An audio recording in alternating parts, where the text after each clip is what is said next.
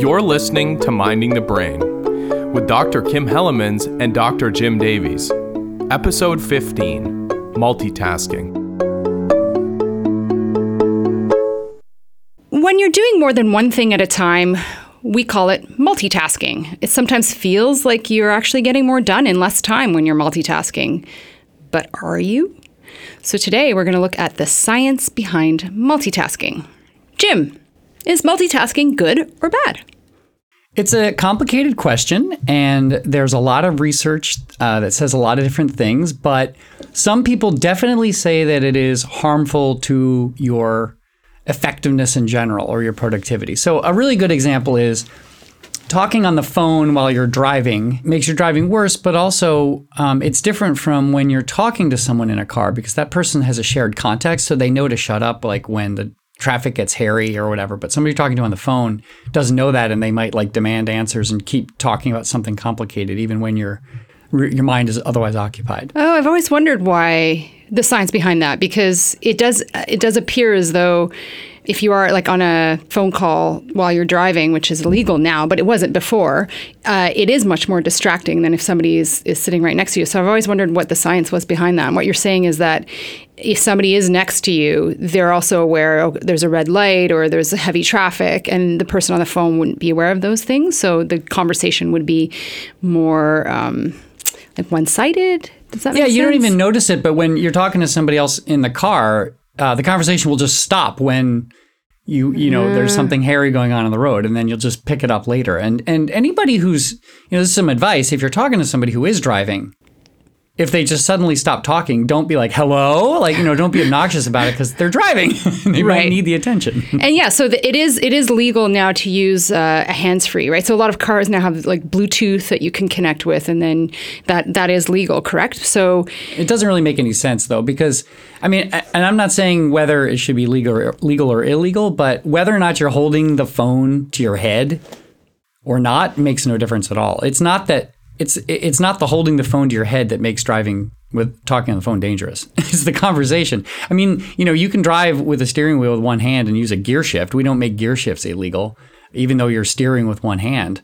And it's the same thing with the phone. It's the conversation that's the distraction. So the whole hands-free, non-hands-free distinction in the law, I think, is not really backed up by science. Have they done those studies? Yeah, it does make a difference. Strange. So talk about multitasking. I was on Princess Street once. Remember Princess Street in Kingston? Oh, yes, I do. So Kim and I both, in previous parts of our careers, been in Kingston, Ontario. Anyway, the main drag there is called Princess Street, and it's this long hill down to Lake Ontario. Anyway, one time I saw this guy skateboarding down the street, talking on the phone and smoking all at the same time. Wow. So this guy was like totally multitasking. But like, as you might predict, he was smoking very badly. So oddly, coincidentally, also in Kingston, also on Princess Street, I once saw a guy riding a bike from the beer store with a 2-4 balanced on his handlebars, and obviously not riding his bike with any hands. So I would actually confess to being somebody who, I might pride myself on my ability to multitask. So I'm wondering, are there actually any instances when multitasking can be helpful? Well, there are. I'm nervous to say this because, and I'll tell you why after, but about 1 or 2% of the population actually is really good at multitasking. But, and that's very low, right? So are they all women? That I don't know if the gender differences are definitely overstated. Okay. So there might be some, but they're not really big. All right. But they also found that people are very, very likely to think that they are one of those 1 or 2%. So you are probably not one of those people. Okay? So some people can multitask, but you should assume that you are not. Because in general, people think that they're good. Everybody thinks they're pretty good at multitasking. Or not everybody, but lots of people think they're good at multitasking. So you can't just be like, oh, I'm one of the exceptions. Please don't think that, right? Right. But there are situations where multitasking can have some benefits.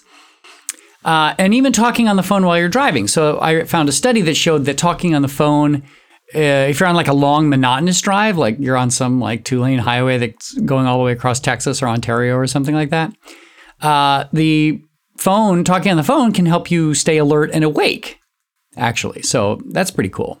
You know, and multitasking can also help. There's another study where they had students listen to a boring lecture, and they let some students doodle, and they told other students they couldn't doodle. And it turns out that the doodlers retained more of the lecture. Yeah, obviously that's not in one of our lectures, but I can say that when I was at McGill, I would have a crossword puzzle underneath my lecture notes, and when things got a little bit, the lecture took a little turn, I would just go quickly glance at my crossword puzzle and solve something, and then return back. So all right, that is very different from doodling. Is it? Why? Oh yeah, no, because that's a cognitive task. So you, when you were thinking about the crossword puzzle answer, you were not attending to the lecture and you can't process it. However, I see. Doodling is, I mean, I'm not talking about like doing a full sketch. I'm talking about doodling is a very specific activity. It's a very low cognitive load activity. And here's what happens. If you don't allow someone to doodle during a boring lecture or fiddle or whatever, then they are so bored that their mind completely disengages.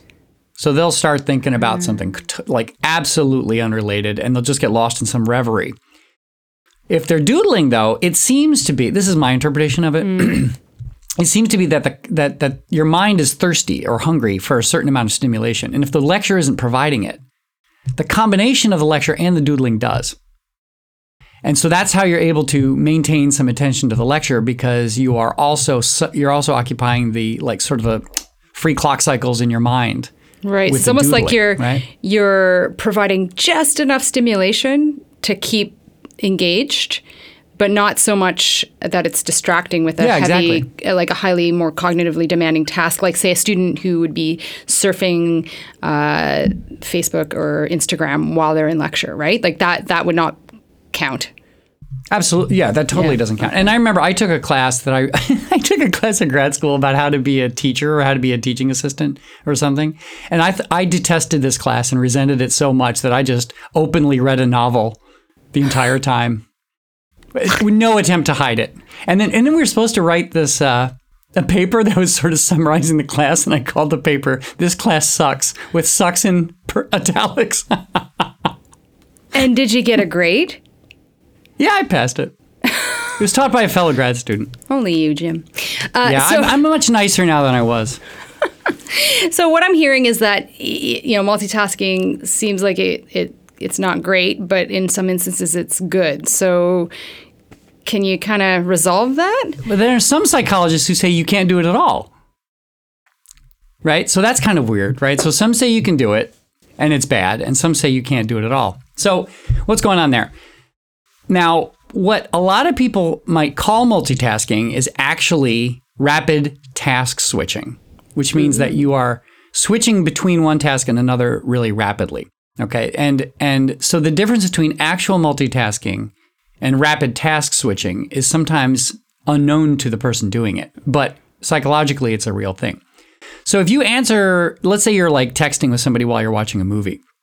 This is a really good example of task switching, because as you are composing texts and reading texts or whatever, you really cannot attend to the words and the content of what's being said. So this is why it's so annoying when you're trying to talk to somebody and they like pull out their phone and start texting. They cannot hear you, while they are attending to it. And they may think that they are, but they're actually rapidly switching back and forth between one and another. So, but what's wrong with that? If you're going back and forth, is there...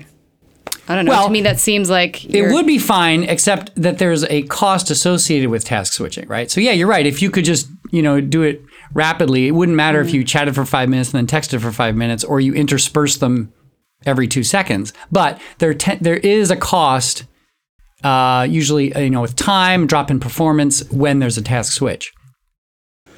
So what exactly is that cost then? What are we talking about? Like, is it time? Is it mental state? What's the it's time and accuracy, and the time estimates range between 200 milliseconds and 25 minutes. What? That's so funny. Seems like a broad range. I know, isn't that ridiculous? Like, there's this kind of range, but I found 2 studies, and these were the estimates, right? So I'll try to. I had to do a little digging because this was just this seems just ridiculous. I mean, we get ranges in psychology, but if it's between 200 milliseconds and 25 minutes, something's wrong, right? Yeah, that is a large confidence interval. Yeah, so let's talk about the 200 millisecond findings. Okay, task switching costs of this magnitude are usually found by cognitive psychologists studying people doing very rapid task switching of the following kind. So I read one study where they were showing people faces. Some were happy, some were sad, some were male, some were female. And they just keep showing faces and you have to hit these buttons. But every once in a while they would switch from you have to identify the gender of the face to you have to identify the facial expression and back. And think about what you're doing here. You're looking at a screen, you're looking at a bunch of faces, and you're just switching what part of the face you have to attend to. Right. This is where they find the 200 millisecond task switching cost, okay? And an accuracy cost too. But even the small cost can reduce productivity by 40%, right? So like trying to study while watching a movie or something, because, you're switching a lot. How? Like, how is this happening? So an hour, let's say you spend an hour on one thing and then you spend an hour on another thing, right? You'll get a task switching cost in the middle of between those 2 hours. But since you only have one, it's really minor. Okay. It's much less than the time you're spending on each task. But it's additive, right? Is that what you're it's saying? kind of additive, right? Yeah. So, every time you switch every time you switch tasks, there's a cost. But if you don't do it very often, it's pretty negligible. But if you're doing it every few seconds, then it can really interfere with performance. And if you're doing something like driving or running down a mountain, or something like that, it can be dangerous, right? One way to think about it is like losing money. Like if it costs you like a nickel or a quarter to switch costs, if you do it, a few times a day, it's not much. But if you're doing it every few seconds, you got to rearrange your budget. So what about the 25-minute measure? Where's that from? So those come from a totally different field, right? So looking at a screen and attending to the face in different ways, that's like a cognitive psychology way to look at it. This 25-minute things comes from measurements of people actually in offices and getting interrupted. Okay, so I feel like this is my life, but go on. Yeah, so Kim is at the time of this recording anyway. She is the the chair of the neuroscience department, and my door is open and interruptus maximus. Yeah. She has when her door's open, she's probably getting interrupted all the time. And lots of people have jobs where they're interrupted constantly, right? Mm-hmm. And they have done studies to see how often people get interrupted, and it is constantly. It is constant, and it's even more constant if you have an open office, open concept kind of office where everyone has like cubicles or something. If you have a door you can shut, it does make a difference, right? Or like the email pinging, right? I'm sure that's a big issue, right? Like, so if you're sitting working on a document and like Outlook will show you a little window pop up when you have a new email message, right? And if you're attending you have that shut off, I hope. Yeah. No, you really should shut that off. Next time you're in my office, you can come shut it off for me because I don't know. Yeah, okay, I will do that because you should not be. It is really bad for your productivity. And this is exactly why, right? So, you might be working on a budget and you're trying to keep all these numbers in your head, and then some coworker comes by and wants to tell you about like what their kids did at camp. So they've done estimations of how much this costs, and these interruptions have been estimated to cost $650 billion a year to the United States alone. So, whoa. Yeah, so if you add up all the interruptions of all the office workers everywhere, like the emails and the chatting and the this and the that, there's a huge cost. But now we're in these like the new trend is all these open office, right? The open concept office, where like some offices don't even have the cubicles; they're just literally like. I know, and they're very cool and they look good, but they are very bad for productivity. And there's never been a study. Arguing, every study shows that it takes a hit to productivity. You talk to people who work there, they wear headphones, sometimes without even music in it, just to keep people from talking to them, and so they don't hear what's going on. It's terrible for productivity. So why do people do it? Well, it looks cool and it's cheap. Yeah. It is cheaper to have a bunch of people stuffed in a bullpen than to get a bunch of offices with closing doors. But cheaper right? than $650 billion a year. You know what I mean? Like, no, that's the question. It's probably a very short. Yeah. It's a short-term savings, and the long-term cost is often unappreciated, right? Yeah. So this has been studied by. There are a lot of great studies by a woman I've discovered, Gloria Mark.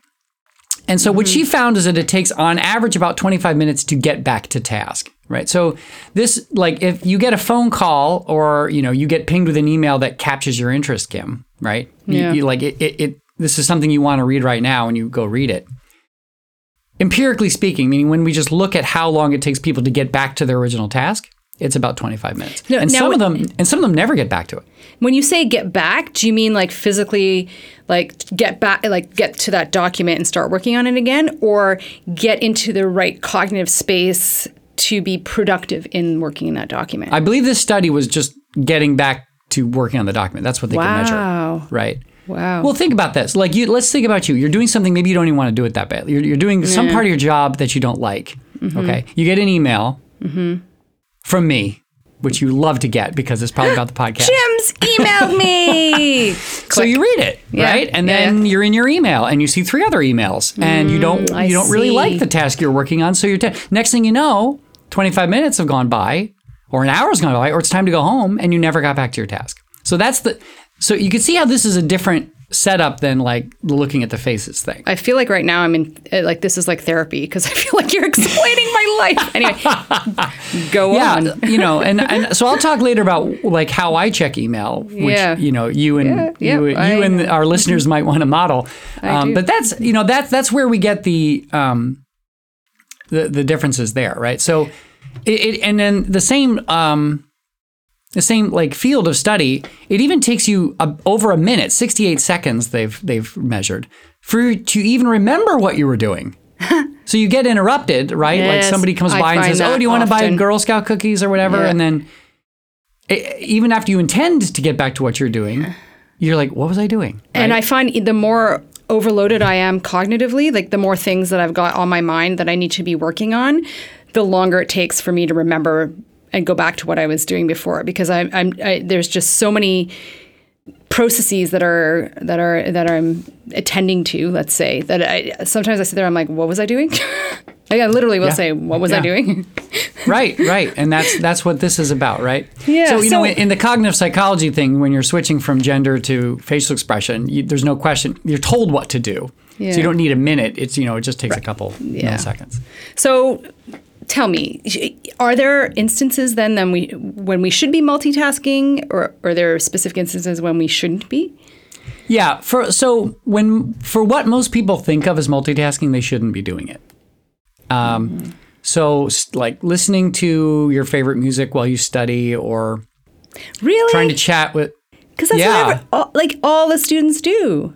You go in the library; they're all got their headphones in, listening to music. Well, we don't know what they're listening to. Oh, they could be listening to like. No.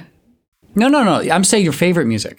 So if you're going to listen to, I'll get to that. But like if you're going to listen to music, it needs to be non-cognitive. Like the listening of the music needs to not capture your attention. Yeah, I got it. You have to be able to listen to it without your. If it's a song you love, if it's an album you're hooked on, and you're trying to study for a boring like chemistry test. I'm sorry, chemistry. But you're trying to study for something that you're bored with. Maybe you love chemistry. Your mind is just gonna go to the thing you like, which is the music, right? Okay. So basically, the advice is that like since multitasking has negative effects and it's real, and people don't really realize that it's happening. People think they can multitask, and they don't realize that they're suffering performance deficits. In general, you should try to avoid, when you're trying to be productive, try to avoid interruptions and only do one thing at a time requiring cognitive thought. Okay? So, you can breathe and walk and talk at the same time. Like, hopefully. When psychologists say you can't multitask, I like to snarkily say, well, you can't walk and chew gum. So of course you can, but very practiced things like swimming or walking or breathing, those are kind of all things. Lower brain regions, right? Like So when you either- those are. highly practiced, it's basal ganglia, so it's not requiring a lot of cortical attention. That's The what basal I'm ganglia is hearing. lower brain region? Well, yeah. Well, it's not part of your brainstem necessarily, but it is a subcortical structure. Right. Yeah. Right. So you might suffer a minor performance deficit if you are like. I find that like if I'm walking with somebody and we're having an intellectual conversation, sometimes we might actually stop walking when the conversation gets particularly heavy. And then we'll get past that part of the conversation, and then we'll both just start walking again, right? So I think that even when you're walking and talking, there's a slight performance deficit. And like running, right? Like you can't do complex cognitive thought while you're sprinting. Like even though sprinting is a relatively lower brain thing. So sure. Anyway, you know, that's the basic advice for that. Okay. So when something requires thinking, don't do anything else. That is right. Okay. So now I know, I've known you now, 8 years, 10 years, and I know that you have a method where you order your day in like 30-minute intervals, correct? So you have you switch tasks every half hour. Can you explain to our listeners a little bit more about this method? Sure. It's going to sound a little crazy, but I have a spreadsheet. And I've been using the spreadsheet for over 10 years, and it's just got every half hour of my waking day in one column, and then what I'm going to do for every half hour in the next column. And every single morning, pretty much every single morning for the last 10 years, I have planned, like the first thing I do in the morning is plan what I'm going to be doing every half hour. And I do this, and some people think that sounds like multitasking. Because a lot of people think that for most of the things they do, they need a large, uninterrupted block of time. Yep. That's actually not found to be true, but they think that. So they actually think that I must have the most scattered work life because I'm switching tasks so often. But every half hour really isn't that often. And part of it, and I consider it focused work. And the reason is because I don't do anything else during that half hour. So I'm not my email window is hidden. And I check email maybe while I'm switching tasks, I'll just glance at it to make sure nothing's on fire. Mm-hmm. But more often I check the email when I need to send an email. And in fact, I have a button on my browser to send an email so I can actually compose and send an email without seeing my inbox because I know how distracting the inbox can be, right? That's so smart. But what happens if you're like in a groove working on something? Like I know sometimes if I'm working on a paper or something like a lecture, you kind of get into that flow, right? The cognitive flow where you're feeling like really productive, or you're reading a paper, let's say, that's giving you some information for your writing, and boom, it's 2:30 and you got to switch. What do you do? Usually I will switch, but I will make exceptions. Like I'm not a complete slave to these half hours, but I do try to stick to them. The thing about getting in the groove is if it's something, here's the thing, you and I, for example, have so many things to do, so many important things to do, that if you work for more than half an hour on one thing during the day, something else is suffering. So there is an opportunity cost so the thing that you had scheduled for your next half hour, how important was it? Right? That you're not working on it, right?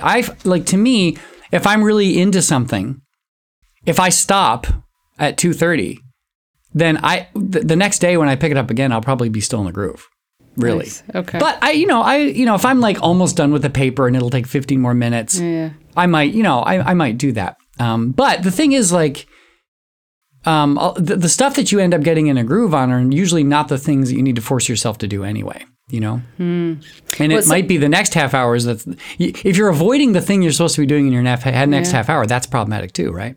Right. And this technique, it seems to be, it's probably beneficial in terms of motivation, right? So if you only have to work on it for half an hour, you'll probably be more motivated. Oh, absolutely. Yeah. So if you dread working on it, then you can just tell yourself, well, I only have to work on it for half an hour. I can do that. And do you also follow the eat the frog method? So you put the hardest things first. I don't know if our listeners are aware of that phrase, eat the frog, which is a lot of, motivational productivity experts will say, tackle the hardest thing you have to do first, because then it's done, right? Then so you're not. I think there's some wisdom to that, but I do it a little differently. I do the most important things first. And sometimes the most important things are the most hardest, fun. most challenging. No, well, sometimes, yeah. usually they're I not, see. actually. I mean, to me, the most important thing in my life that I need to work on, like my marriage is good, so so I don't need to like put hours a day into like making the marriage better. But it's very important to me, of course. But is writing books, and luckily I like writing books. But it's also the easiest thing to procrastinate because there's no deadline and it takes forever and it's so far away anyway. So yeah, I have to work on it every single morning, and I don't do the hardest thing. I do the most important thing. And I just make sure that hard things are done. I actually plan harder things more according to time of day. And I want to do another episode on when we should do things. But working on difficult, challenging cognitive tasks when you're in a slump, which for most people is between like 1 o'clock and 5 o'clock in the afternoon, is usually not a good idea. So if you're going to work on something challenging, well, you might have a job where everything you do is kind of equal importance. Like you're like doing sales or you're doing this or that. In that case, yeah, eat the frog. Get it done right away, or at least work on it a little bit. And then the rest of the day will feel like peaches, And I want to distinguish my half-hour method because some people might be familiar with something called the Pomodoro method. I was just going to say, because I use more the Pomodoro method, right, which was actually, shout out to Cheryl Harris-Simchuk, our colleague in psychology. She was the person that attuned me to this methodology. And yeah, you explain. So the Pomodoro method is you were supposed to break everything, I think, into 25-minute chunks. And you're supposed to estimate 20-minute chunks. Okay. So you're supposed to estimate how many Pomodoros is like a unit of time, 20 minutes. How many Pomodoros is this task going to take? And then you schedule your day like, doing this is going to take me 4 hours. So I'm going to schedule this many Pomodoros for it. My method is subtly different in that you don't work on something for 4 hours. You work on everything every day for only half an hour each. And you don't intend to get anything done. So that might sound strange, but to me, I know that people are so bad at estimating task completion times that they are just setting themselves up for extreme disappointment and frustration. If you think it's going to take you an hour, it's probably not going to take you an hour. So what I do is I say, I'm going to work on this project for half an hour. I'm not saying I'm going to get anything in particular done. I'm just going to work on it for half an hour. And eventually it gets done. And for the most part, I don't worry about deadlines, because I just put things in my project list. They get worked on every day and they're done way before deadline. So I use the Pomodoro technique when I have like quite the opposite. Again, when I've got like a 4-hour day, like today after we're done recording, I've blocked the rest of my day because I got a ton of stuff I need to get done. And what I'll do is I'll do the Pomodoro. I've got a to-do list and I'll say work on this for 20 minutes, work on that for 20 minutes, and I will switch between them. But if you're switching every 20 minutes, it's sort of my method, when I don't have the huge block of time, I actually do something quite different, which is I'll just kind of tackle my to-do list. And when I get stuck on something, so let's say I'm working on a paper, or let's say I'm working on a lecture, and I have this moment where I'm kind of like, I don't know what to do next, I'll task switch. So I'll go to my email and I'll tackle a bunch of my email. And then I'll hit an email that I'm like, I don't know what I want to do right now with this. And I'll go back. So I'll go back and forth and I'll jockey between a number of different tasks. But I'll never break productivity. Does that make sense? Yeah, that sounds reasonable. Is that? I mean, you're probably letting yourself incubate a little bit on the problem that you were unable to solve. So sometimes you get stuck somewhere. And sometimes you need a break, or you need to put your mind in a different state so that you are able to see a solution when you return to that thing, right? Yeah. The problem is if you're able to make it work, that's really great. But I will say that there is an issue that a lot of people, when they get stuck, they just avoid it and they never come back, right? And so sometimes you really need to, like, let's say you got a large project and you don't know what the next step is. You might be very tempted not to schedule any time for it because you don't know what to do. When really what you should be doing is dedicating half an hour or 20 minutes or something to figuring out what the next step is. That is work that just has to get done. And if you procrastinate it too much, you really put yourself in trouble. All kinds of tips. This is great. So, let's go back to multitasking. If something is really easy and the other thing is hard, you might be able to do it at the same time. And there are studies like the doodling study But also like listening to music while you exercise does make you exercise more, right? Maybe it's distracting you from the pain of exercise or something. And, you know, but sometimes... Yeah, what about music with like lyrics? While you're exercising, it's fine. Yeah. But, you know, really with most people don't enjoy exercise intrinsically. So they will be better off being entertained while they do it. So I know some people who only let themselves watch TV if they're on their stationary bike or treadmill or something, right? And that's I've heard that called temptation bundling. Yeah. And you know, that works because, you know, you are you're associating something nice with something that you maybe don't want to do, and it distracts you from like that. I'm tired, I'm hungry, I'm thirsty, I want to get off this thing. I want to, you know, you just get engaged with Game of Thrones or whatever, and you're good. Right, but not necessarily with something that's requiring much more of a cognitive load, like studying. Right? Right. Yeah, you don't. So, you know, if you're so bored studying, you might want to listen to maybe like instrumental music or something, but it can't be something that really engages you very much. Programming computers, listening to instrumental music can sometimes help. You know, nothing with lyrics.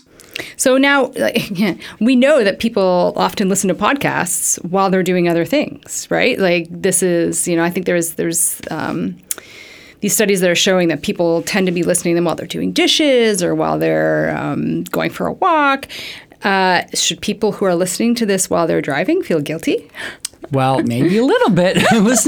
listening to this podcast is probably cognitively more challenging than listening to like Yanni or something. But you know, at least it doesn't require you to respond, right? So I'm not like asking the viewer like, you know, a question that they have to answer. If they tune out for a minute or two, there's no social cost there, right? Right. And I have to say, I listen to books and podcasts in the car just because I find driving incredibly boring. Like I find driving so boring that I feel like I need the stimulation. And I acknowledge it's probably making me a slightly worse driver, but to me, you know, it's just worth it. Yeah, but I think we need to say, like, if the driving's getting hectic, if you're on the 401 somewhere and it's tense, please shut the podcast off.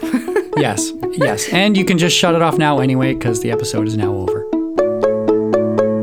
This episode of Minding the Brain was edited by me, Mike Contos, and brought to you by the Faculty of Arts and Social Sciences and the Faculty of Science at Carleton University, and made possible, in part, by our solar system's local star, the Sun, without which the Earth would become a lifeless ball of ice, hurtling through the black depths of space forever. Theme music is plucked by Michael Terry. More episodes and show notes available at mindingthebrainpodcast.com.